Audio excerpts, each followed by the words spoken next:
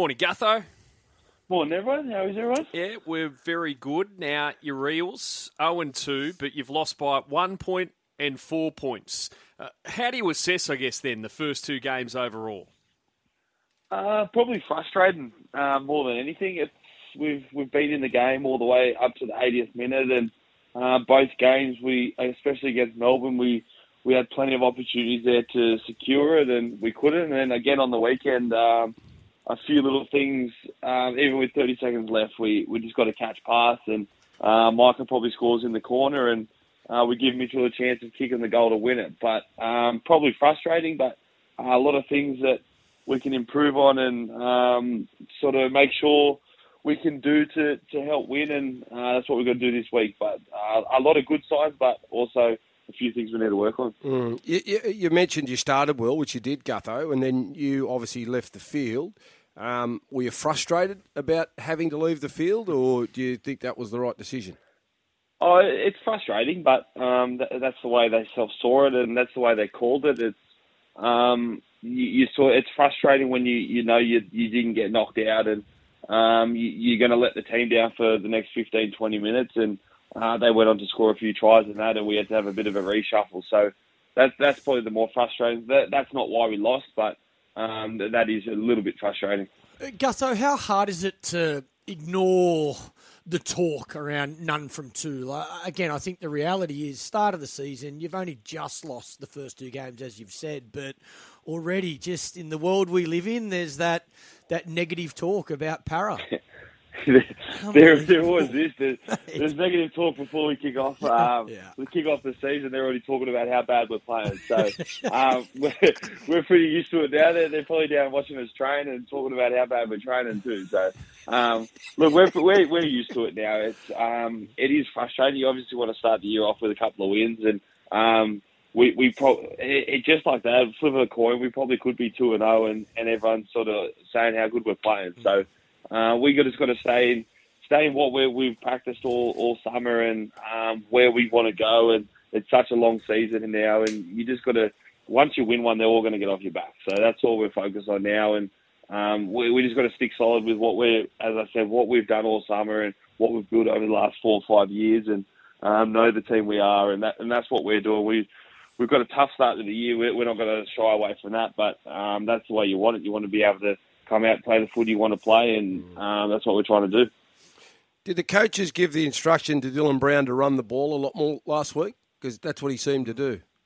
I think when Dill's running, he's involved in the game, and his passing game opens up. He threw a couple of great passes to Micah on the weekend, and again, when he's running, the defence is questioning what they're going to do. And I think last year he was having 14, 15, 16 carries a game, and I think he had that again on the weekend. And when he runs, something good happens off the back of it, same as Mitchell, and they get a quick play of the ball, and then our players can play off the back of them. So we need Dylan to be doing more of that, and again, we were just unlucky not to ice it at the end of the game, and that's the way footy goes, and that's why we love to hate it.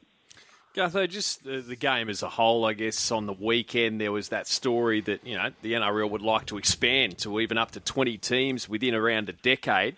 What are your thoughts on that, just around the game and seeing, the competition in Australian sport for bodies and, the junior development around the country, particularly in New South Wales and Queensland? Is it sustainable to eventually end up with 20 NRL teams, in your opinion? Look, we can see what the Dolphins are doing at the moment. It started really well, and it's great for the game, but I don't know. It's tough. It's always going to be tough. You want to be playing, and obviously all the young kids that are sort of coming through want to be pushing for more teams because there's more opportunities to be playing first grade. But I don't think we can push it too quickly. We've seen in other sports when you push teams and push more players in, there's just not that talent, and we're trying to push it too quickly, and you might lose a lot of players and lose the quality of why we love rugby league and those tough close encounters which the fans and us as players love. You're going to lose that if you try and push it too quickly. Obviously, you'd love to have it eventually, but I think, in my opinion, you've got to wait for the right time, like we have with the Dolphins, and to be able to build a squad that they're competitive every single week and for the next 15, 20, 30 years. What about Thursday night against Manly? They were very impressive in round one against the Bulldogs and then had the bye last weekend. Tom made a significant return and got through that game okay. Cherry Evans was fantastic. Where are their threats and who are you looking to sort of limit their impact on the contest? I think you just nailed them both there.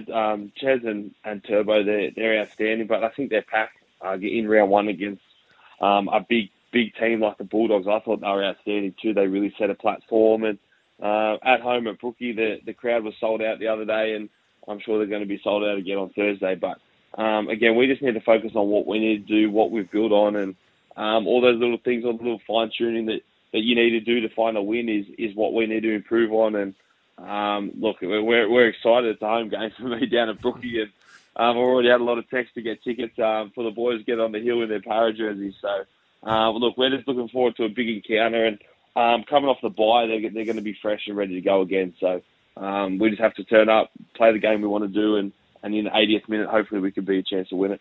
Do you get sledged by the local barista and, shop assistants, etc.?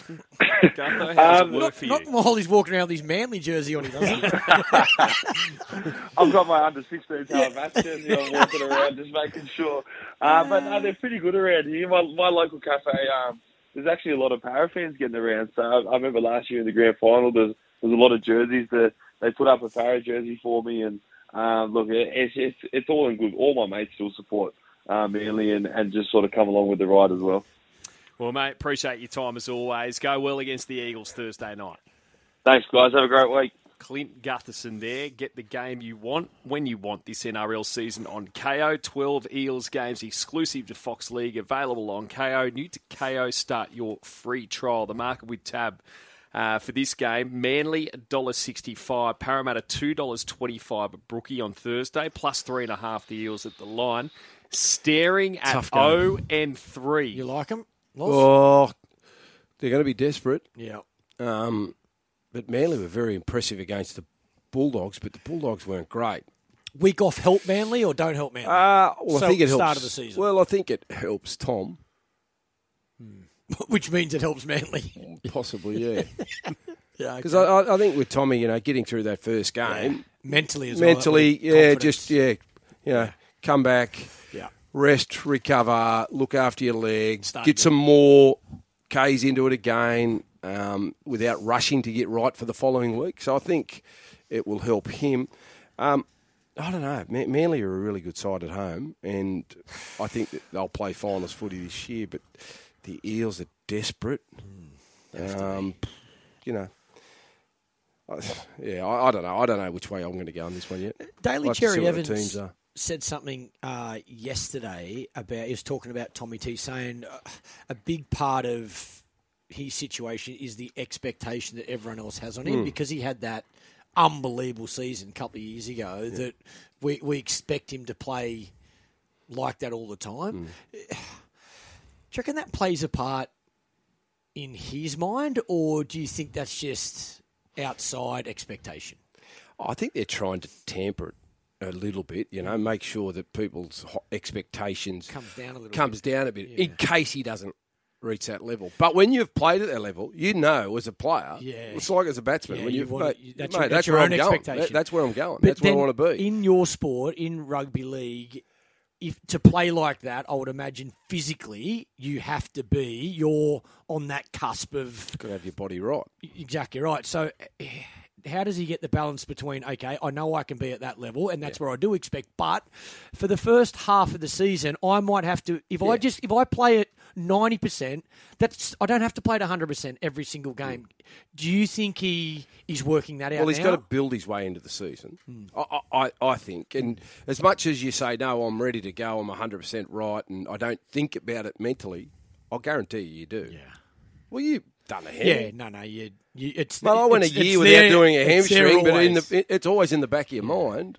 And I didn't have to run it. I could hide a bit. Like I don't even running between the wickets. Really, your most dangerous time is either taking off or when you're full extension sliding your bat. So as long as I was gentle on those two areas, the rest you get away with. Because you can feel good as gold, and then your hemi goes. Yeah. And you go, wow, how did that happen? I didn't feel any onset of it coming. It just happened. So in the back of Tom's mind, because he's done it so many times, it'll always be there. Always be there. And when he gets into the clear, and I think he did it in round one, and he said, he knew that the Fox was going to run him down. But I still think in the back of his mind, even if it wasn't the Fox, I think he wouldn't have overstretched. Just if and he gone runs you hard. down, I think he he just would have stayed within his zone. 100% smart. Until you get that confidence back. And thank you for pointing out on the text line the Eels have lost by 4-4, not 1-4, as I said. Oh, how dare you! Well, I get 10 in the bin, so it's you two for the next few minutes. How I'm dare out. you Yellow get it card. wrong?